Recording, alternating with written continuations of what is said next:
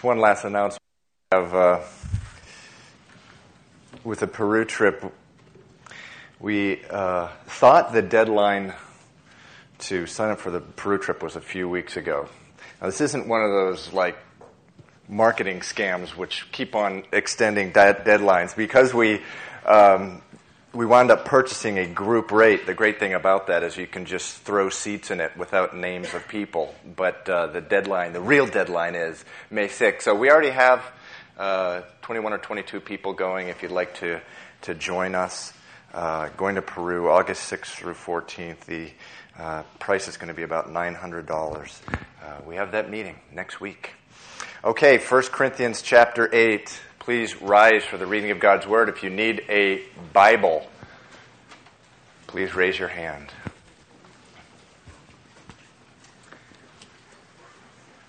A couple Bibles here.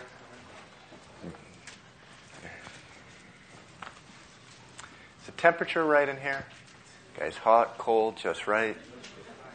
Just right? You're not just saying that to be nice, are you?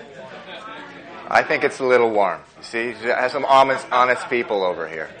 Okay? 1 Corinthians chapter 8.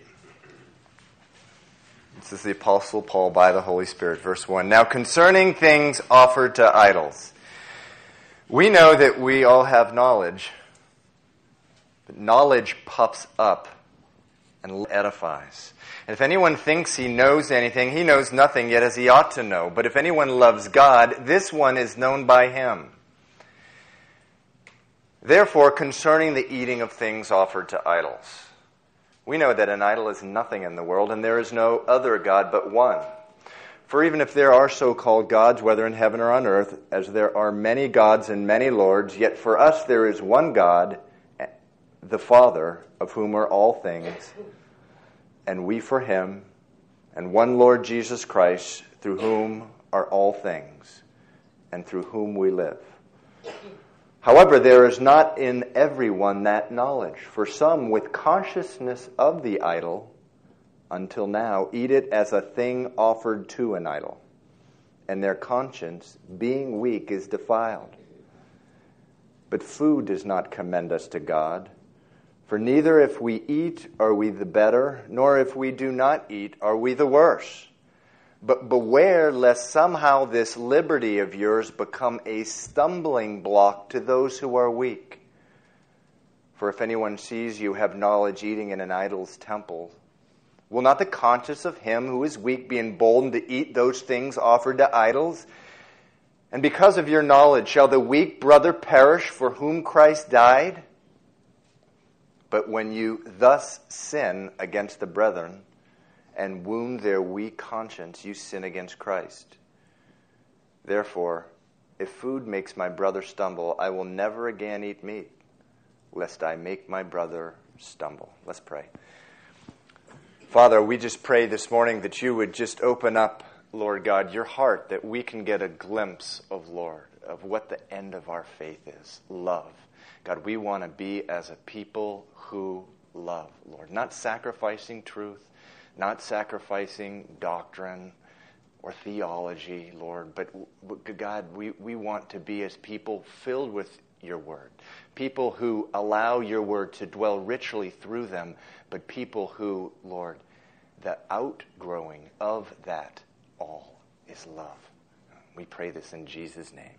Amen. Okay, you may be seated. So we're going through the Apostle Paul's... Am I set up right up here? Okay. I think I'm sounding a little...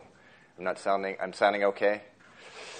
We're going through the Apostle Paul's letter to the Corinthian church, and Paul had himself started up this church in Corinth, and he probably about 7 or 8 years prior to the time this letter is written. And in Acts chapter 18, it tells that story of when the church was started. He came to Corinth and he went right to the synagogue. And Paul was Jewish. Jews worshipped in synagogues. And each Sabbath they read from the law and the prophets. And it was their practice to invite visiting rabbis to speak and to read from the law and the prophets. So it's not too difficult to understand that Paul made a beeline to the synagogue when he entered the city. He had news. He had news that the Jews had been waiting for hundreds of years. He was only too happy to be the messenger of that news. Men and women of Corinth, I have some incredible news for you. The waiting is over. The Messiah, which you have longed for, the Messiah who you have read about each Sabbath, week after week, he has come just the way the law and the prophets said he would. He died just like the law and the prophets said he would die. He rose from the dead, just as the law and the prophets said he would. And just as the law and the prophets said, he appeared to many witnesses and then was ascended into heaven. And he spoke to me to come to you and deliver this news that you have been waiting for hundreds of years. Proverbs 25:25 says, "So as cold water to a weary soul, so is good news from a far country." And Paul, he wanted to be the bearer of that good news. The bearer of that good news. And I'm sure each time that he went into a synagogue, because that was his practice as he went into each city, his hope and his expectation were high. How could they fail to receive this news with rejoicing? It's just so clear. Jesus fits the description of the Messiah to the T, and everything that was said about the Messiah and the law and the prophets of Moses, all 200 plus prophecies, and just the law of Moses, it's so specific with the tabernacle and the temple and the high priest, and such a picture and a foreshadowing of the Messiah. Jesus fits the description of it all. But they rejected the message. They rejected it. The Jews at the synagogue in Corinth rejected the message. But Paul, I was thinking about this, Paul found himself in very good company. I was recently reading through Luke chapter 4. It's such an amazing story where Jesus went into the synagogue in his hometown. He's already really well known by this time, about a year into his ministry. He goes into Nazareth. And what I would have to have been a fly on this wall. It says in Luke 4, verse 16, that he went into the front of the synagogue. He got up and he went to the front. Someone handed him the book of the law and the prophets. Actually, they handed him the prophet Isaiah. He opened up to Isaiah chapter 49, which every Jew knows and knew at the time was a description of the Messiah, and he began to read. "The Spirit of the Lord is upon me, because he has anointed me to preach the gospel to the poor. He has sent me to heal the brokenhearted, to proclaim liberty to the captives, and recovery of sight to the blind, to set at liberty those who are oppressed, to proclaim the acceptable year of the Lord." And after he finished those words, he closed the book. He gave it back to the man who had handed it to him, and he sat down. And then it says in Luke chapter 4, verse 20, it says that all the eyes of the people of the synagogue were just fixed on him, wondering what was going to happen next. And he said, "Today, this scripture is fulfilled in your hearing." Wow. But they rejected the message. They rejected the message. And not only that, they rose up and they thrust him out of the city. They brought him to the edge of a cliff, and they wanted to throw him off. It says he just walked right through the crowd. And he went on to the next city, and then the city after that, anywhere where there were people seeking him. So Paul found himself in good company when he was in Corinth. He was rejected at the synagogue. And he had not been thrust out of the city, but he was sort of thrust out of the synagogue. But was not Paul's calling to go to the next city. It was his calling. He'd been called by God to stay with it, stick there, and present the good news to the rest of the city. So you can imagine this. He's kicked out of the synagogue. And you know, what he was faced with a guy like Paul, it had to have just been phenomenally scary. I mean, Corinth was just like a monster of a city. It was just a monster to a guy like Paul. 500,000 people, that's just an enormous city for that time. And not only was it 500,000 people, they were 500,000 people who knew nothing about the Lord. All the Corinthians knew were idols. And that's all they knew, false gods. And though, as we just read, the idols themselves were nothing, chapter 10 of 1 Corinthians chapter 8 says that behind each idol there was a demon. In other words, there was an enormous amount of demonic activity around each idol, drawing people in to the worship. So he's removed from the synagogue. He's faced with these people. All they knew were about dead idols. They knew nothing about the living God. And so much of their economy itself was about idols. And after he was removed, he's facing the city. It's also known throughout the world as a place where people went to binge out on sex. At the time, there was an expression, to live like a Corinthian was to sort of throw off your sexual inhibitions and just sort of go for it. This is what Corinth was known for. It had such a notorious reputation, even the Romans used to warn each other about going there. They were also known for their cruelty. So Paul's facing all this, and it says in Acts chapter 18 that he feared. He feared. He feared, when he considered what was before him. And the Lord is going to bring each of you to this place too. Where he's going to put before you a path that he wants you to walk in. And man, you're going to fear.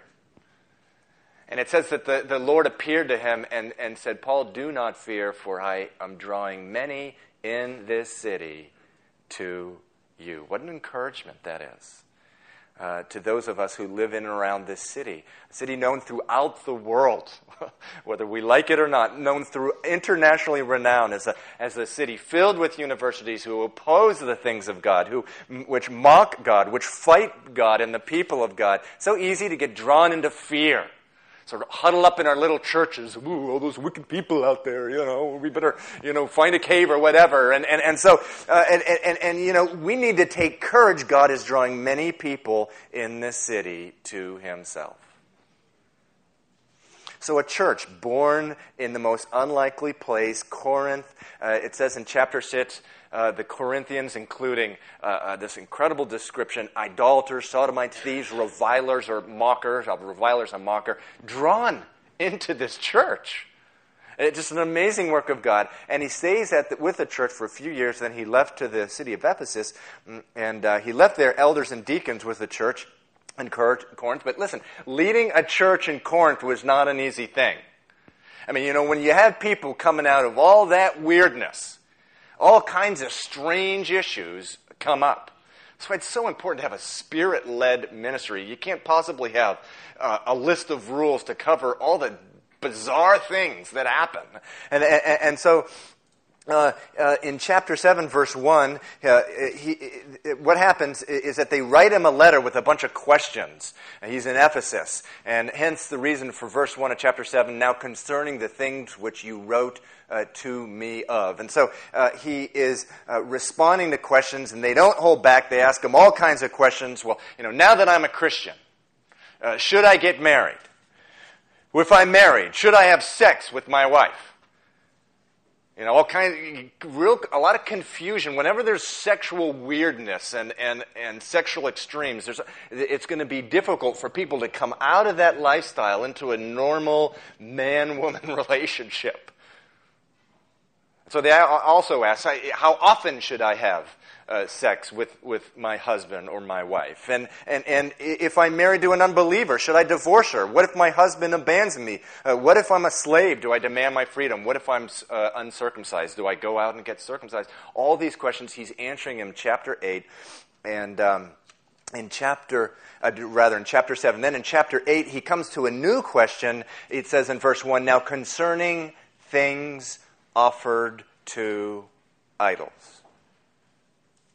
Now, we may look at something like that and think, oh, that has nothing to do with 2007. Actually, it has everything to do with 2007, as we will see. But what does he mean by that? Well, as I mentioned earlier, Corinth was filled with idols, Zeus, Apollos, Aphrodite, Diana, and there were temples to these idols. And people would bring meat offerings to these temples.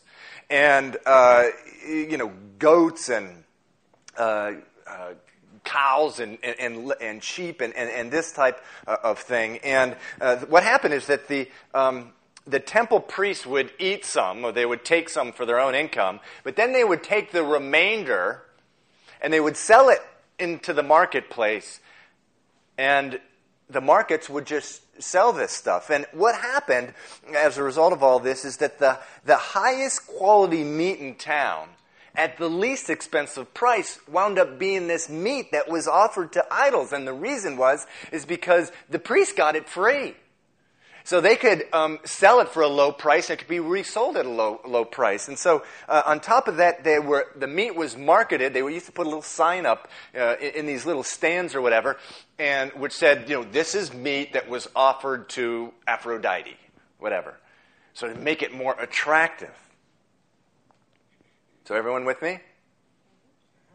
So Christians would come along and see this. This is really interesting. And there would be two reactions.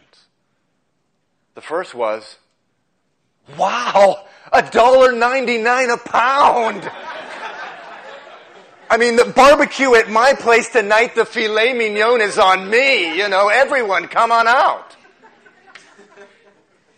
But that was one group of people, and it's interesting. There's different personalities in the church, and some of us are sort of a mixture of the two. But the second reaction was, wait a second, please. This meat was offered to a pagan god. It was offered to Satan.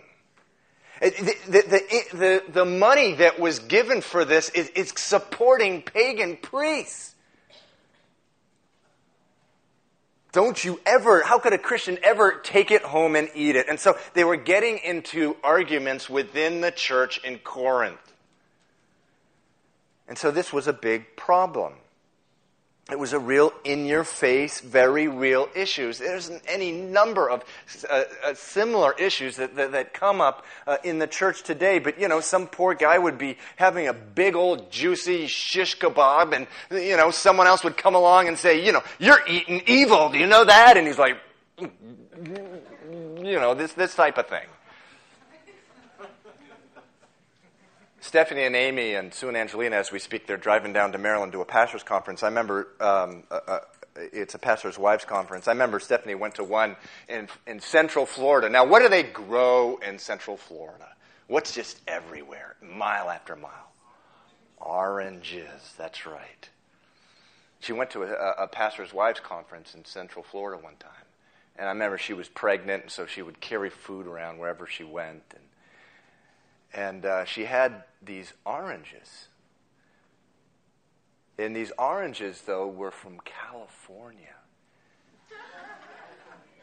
Now, California orange farmers in Florida, they're evil. Those guys, they're evil. And she was eating one of these, an orange slice, and this is no exaggeration. Two women came up to her very upset and said, "Do you know that you're eating oranges from California?" And she's, this type of thing. Yeah, you need to support Florida farmers. They're struggling out there. And so, this type of thing happens in a million different forms. It really does. And things can get really nasty. And so they write this letter to Paul because this issue is tearing them up. And he responds. Middle of verse 1, he says, "We know that we all have knowledge. Knowledge puffs up, but love edifies. If anyone thinks he knows anything, he knows nothing, yet as he ought to know. But if anyone loves God, this one is known by him. Therefore, concerning the eating of things offered to idols. California oranges. We know that an idol is nothing in the world and that there is no other God but one. But even if there are so-called gods, whether in heaven or on earth, as there are many gods and many lords, yet for us there is one God and Father, of whom are all things, and we for him, and one Lord Jesus Christ, through whom are all things, and through whom we live. However, there is not in everyone that knowledge. For some, with consciousness of the idol, until now eat it as a thing offered to an idol, and their conscience, being weak, is defiled. But food does not commend us to God, and neither if we eat it are we the better, nor if we do not eat it are we the worse. But beware lest somehow this liberty of yours becomes a stumbling block to those who are weak. Okay, so what's he talking about here? Well, let's start from the beginning. Verse 1 again. We know that we have knowledge. So, what knowledge is he talking about? That there's one God. That an idol is nothing, he says there in verse 4. That an idol is nothing. That eating food that was offered to an idol, which is nothing, is harmless, verse 8. He says, but food does not commend us to God, for neither if we eat are the better, nor if we do not eat are we the worse. It makes no difference. It's irrelevant. We are free to eat this thing, he says. So that settles it, right? We have that knowledge about who we are in Christ. We're free to eat this thing. Does that settle it? No, it doesn't. Here's the problem. Again, verse 7, he says, however, there is not in everyone that knowledge. In other words, not everyone has gotten to that place where they really understand liberty. Remember what Paul said early on in 1 Corinthians. He said, everything is lawful, but not everything is beneficial. Do you know how few people really believe that? I mean, it is so radical. Everything is lawful, but not everything is beneficial. And so few people really can accept that. And so what was going on here is that some people, again it says in verse 7, who they had such a terrible past in these temples to idols. So many horrible memories. So much damage to their lives. The demonic oppression that had tormented them, in that season of their life. They simply could not understand. And I hope that we can all relate to this. They simply could not understand that a Christian really does have the liberty to go to a market with a sign on it, meat offered to Aphrodite, buy it, and then eat it. It had wreaked, that whole thing, Aphrodite, whoever, had wreaked so much havoc in their lives. They just couldn't accept this. Again, verse 9, but beware lest somehow this liberty of yours become a stumbling block to those who are weak. And so the word there, stumbling block, is a word there we have talked a lot about in other places. It's the word, in other places it's translated offend. It's one of those Greek words that there's not a good word-for-word English word translation, a one-word English word translation. What it really means, again, it's the Greek word skandalizo, which we get the word scandalize. What it really means is the idea is a person who is offended, and they're offended in such a way that it causes them to stumble or even walk away from their faith. They're scandalized by what they see. And so the idea that Paul is getting at is this: if you do something which you know in your heart you have the freedom to do, but you know if a certain brother or sister witness you do it, and that they would be offended, and that it would cause them to possibly stumble or fall down in their faith, then don't do it. So now that's the sort of the long interpretation. The short interpretation is this: it's not about you. Your life is not about you. Your life is about Christ. Your life is about Christ and Jesus Christ and the people that He died for. It's not about you. If you have to, give up something so that someone else's faith will remain intact, or so that someone else's faith won't be harmed, if you have to give something up for that, you give it up. In Paul's letter to the Romans, 12:17, he actually goes even much further. In verse 17, he says, "Be careful to do what is right in the eyes of everyone." That's the NIV translation. The New King James says, "Have regard for good things in the sight of all men."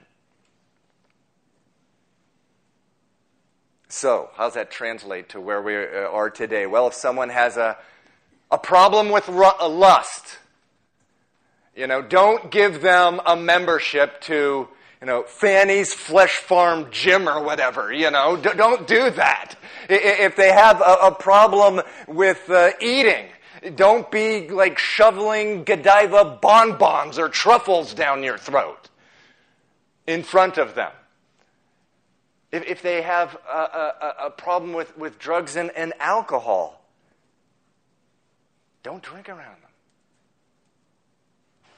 Now, I remember going to a wedding of a couple in a church, and it was an inner city church, and the whole church was invited, and the couple had alcohol at their wedding, and a number of people, everyone's sort of gathering in here, and there were a number of people in the church who had a history with drugs and alcohol, and there was this one woman who showed up at the wedding. She had had a long history of drugs and alcohol, had wreaked so much damage in her life, but she had been dry for quite some time. She was engaged to be married to another Christian guy. She had been growing in the Lord. She had been being blessed. She's tasting the salvation of the Lord, that it was good. But she shows up at this wedding, and, there's a bunch of people in the church who were drinking, maybe just a glass of this or that, whatever. And she figured, well, I might as well just go along. And so she has a drink. And then she has another. And by the end of the night, she was smoking crack cocaine. Just as she just went back to the same people she knew.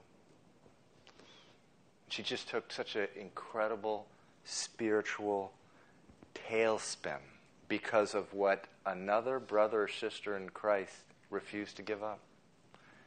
Verse 10 says, "For if anyone sees you who have knowledge eating in an idol's temple, will not the conscience of him who is weak be emboldened to eat those things offered to an idol?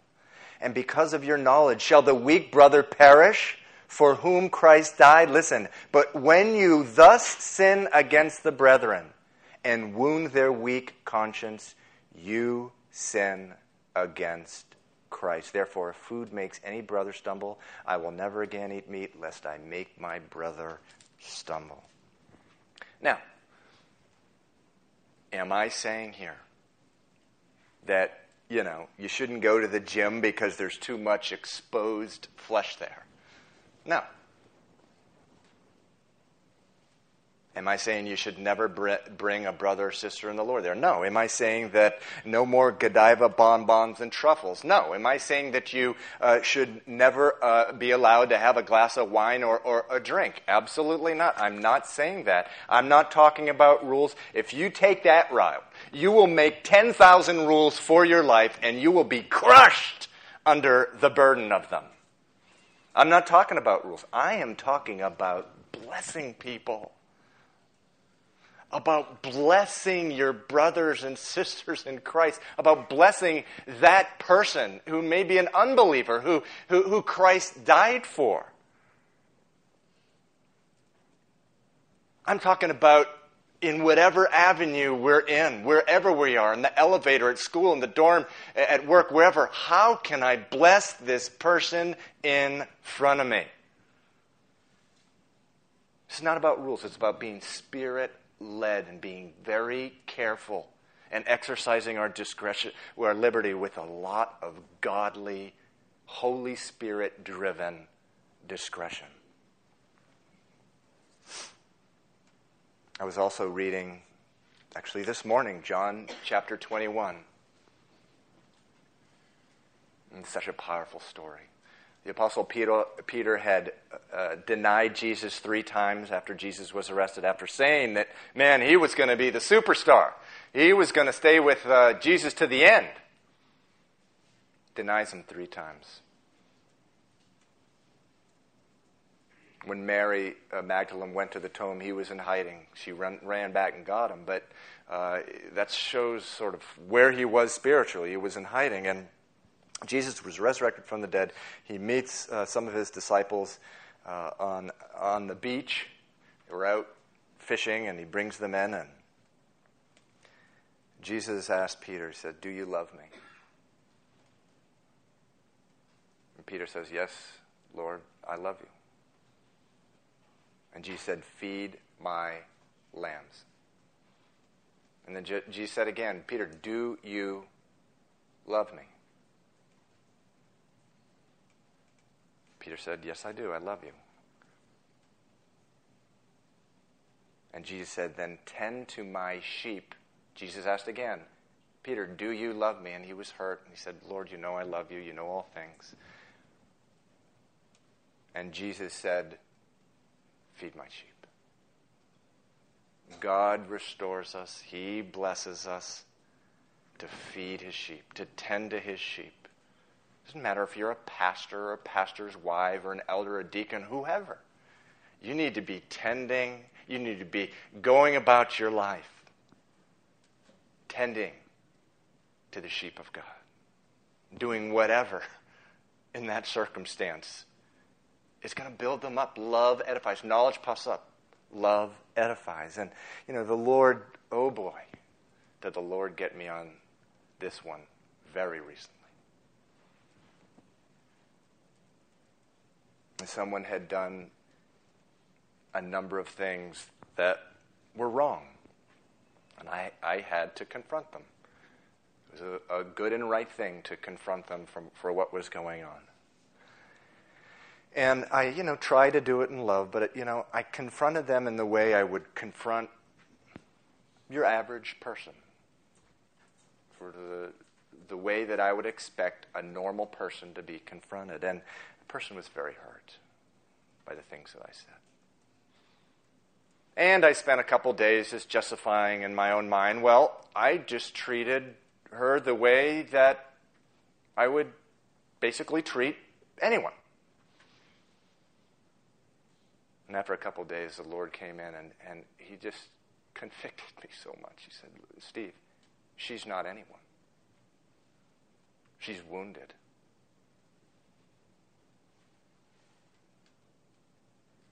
She's not anyone. She's much more fearful than anyone. She's much more insecure. She's got a much more gory past than anyone." And I was just so convicted. I just spent the day saying, "Lord, why? I am just so low. I can't even believe I'm a pastor." It was just really getting, just praying to the Lord. And I went to bed and I woke up, and this type of stuff happens all the time. I wake up, I'm reading my devotional. It's written by a Puritan a few hundred years ago. And guess what the verse of the day was? 1 Corinthians chapter 8, verse 1. Love builds up. And you know what it said? This is not a lie. It said, you need to love people like God loves you, the weakest of all people.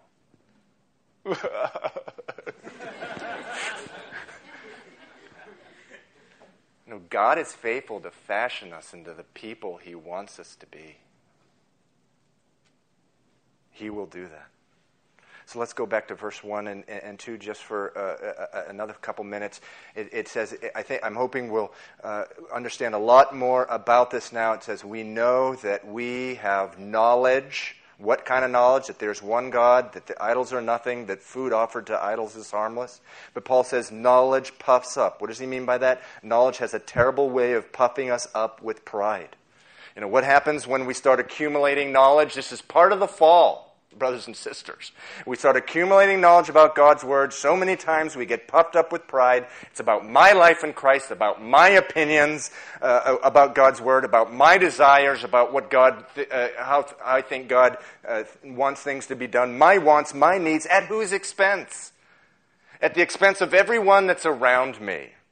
And so, you know, if there's someone around me, you know, that's going to be sort of wounded by eating meat that was offered to idols, well, you know, I'm free in Christ. I'm no longer under the law. I am a new creation. The old is gone, the new has come. And I'm going to take a stand for truth. One of the most difficult things about dealing with a person who's filled with pride is that they think they're so spiritual. I'm going to stand for truth here, stand for righteousness, and I'm not going to let my freedom be hindered by someone who doesn't understand Christian freedom. A terrible thing starts happening so oftentimes. When we become Christians, we start reading God's Word, we start accumulating knowledge, we start falling in love with the idea that we are so knowledgeable about the things of God. And listen, here's the tragedy. We fall out of love with the very people around us we're supposed to be ministering to. And you know, we read in 1 Corinthians chapter 2, verse 9, no eye has seen, no ear has heard, no heart has experienced those things which God has prepared for those who love Him, but God has revealed them to us by His Spirit. And we read that and we're like, praise God. You know, the Bible says that, you know, I know now things that the Old Testament prophets didn't even know, that angels long to look into. And, you know, praise God for that. But listen, don't let your knowledge take a weird turn now. Turn you into a cactus. You know, cactus. Many fine points, but you sure don't want to hug it.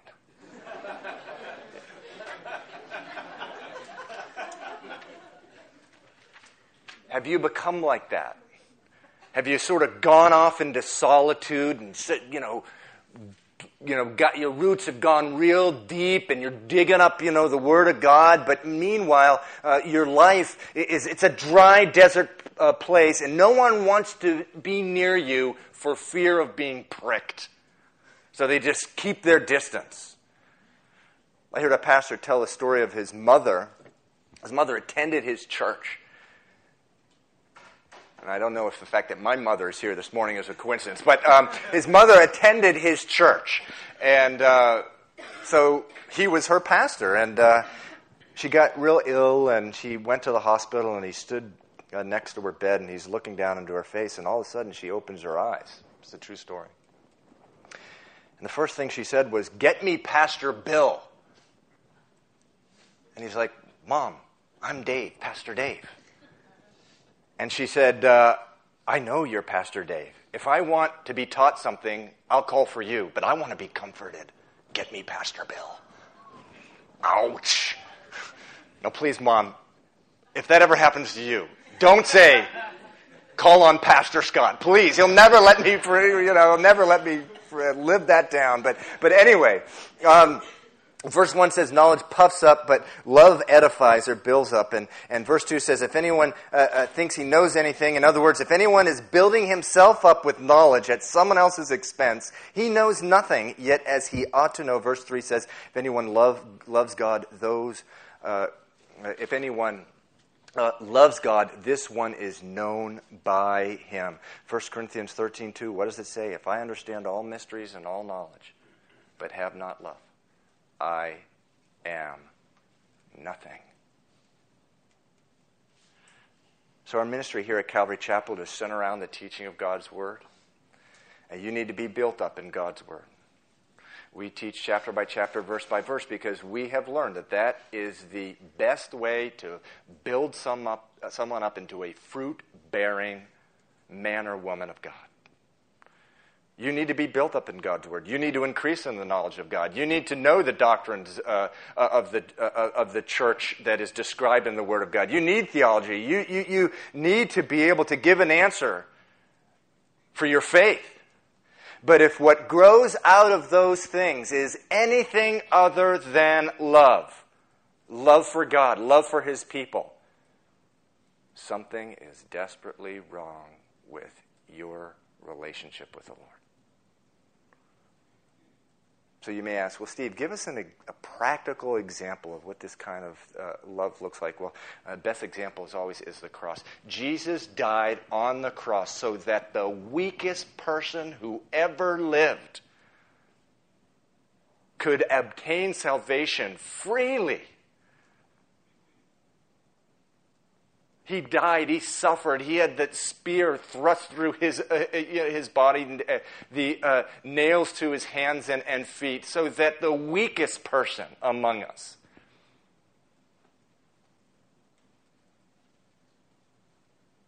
could gain what they could have never done in their own strength. But I want to close with just a phenomenal example in the Old Testament of this. Really, really radical story. Know that word radical, overused sometimes, but this one's so heavy, a lot of people avoid it because it's just, the love that it demonstrates in this story is so much higher than the love that we know or understand. 2 Kings chapter 5. Turn with me to 2 Kings chapter 5. About 9 or 10 books starting from the beginning of the Bible. It's the story of Naaman.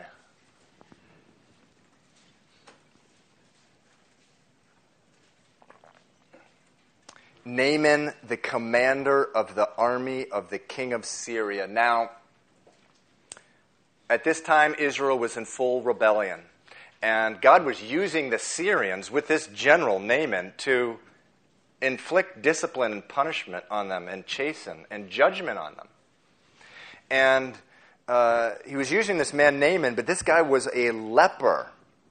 And at one time, the Syrians went out and brought back a captive, a young girl from Israel, and she knew all about the prophet Elisha. And so Naaman had taken her into his home, and she had suggested, well, look, there's a prophet in Israel that could heal you of your leprosy. And so they sent messengers to the king of Israel, and anyway, Elisha heard about this, and he called on the king of Israel, and he said, well, send him to me. And so Naaman went to Elisha the prophet, and Elisha told him, okay, Naaman, now go dip yourself in the Jordan River 7 times. And at that point, it says that Naaman was furious. And he was like, what a ridiculous thing. He goes, there's rivers in my country that are just as good, or actually much better than the Jordan River. Why should I do something like that? Well, he had some servants on his staff, and man, did they have some God-given wisdom. They said, now come on. And this had to take some courage, speaking with a general like this.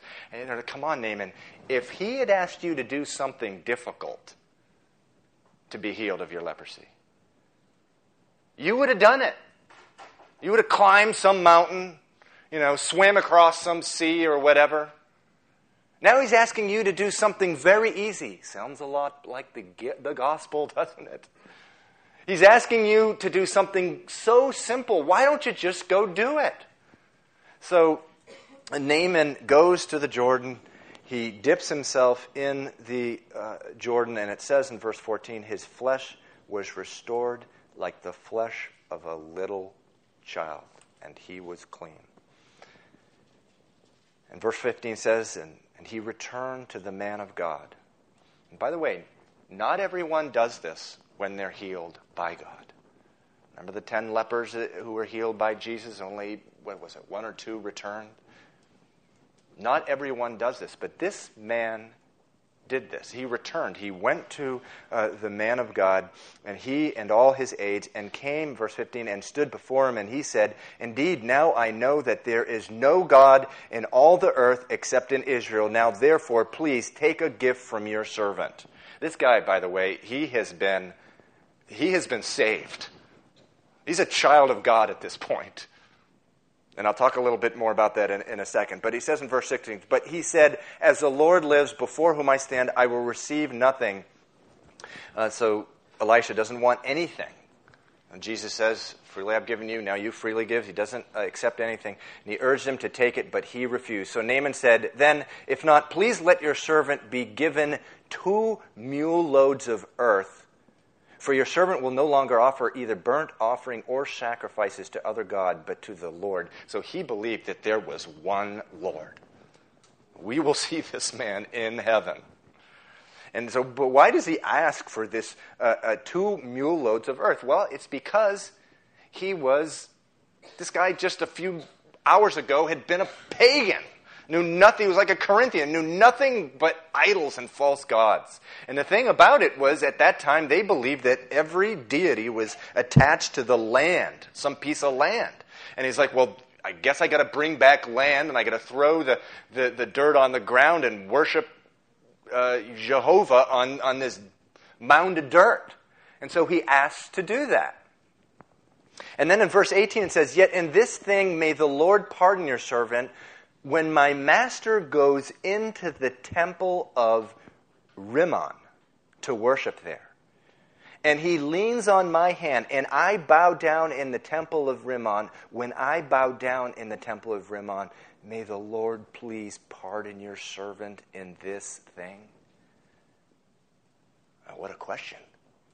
Now, everyone in here, in this room, I hope we have knowledge.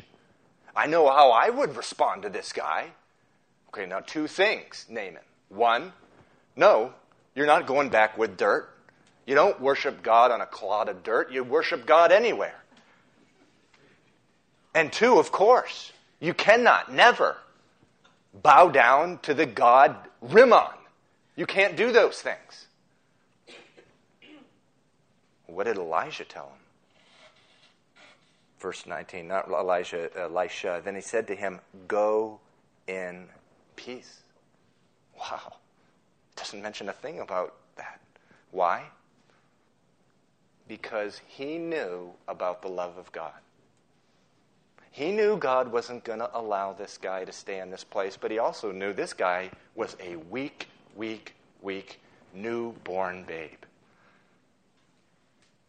And he didn't want to crush this beautiful new life. He didn't want to do that. And he knew when he went back, and over time, as the Lord is working this man's life, he would stop bowing down to Rimmon, and he would stop worshiping on a cloud of dirt. And that is a demonstration of what Paul, the Apostle Paul, is teaching about in 1 Corinthians chapter 8. God has always loved us like this. He accepts us just the way we are, with all our sort of weird misconceptions of things, but he's not going to let it stay that way. But this is how he loves, and this is how we too, by the Spirit of God, need to love. And I was just thinking about this morning, and I'm like, ooh, Lord, I need your grace. I need your grace to love like this. This is not me.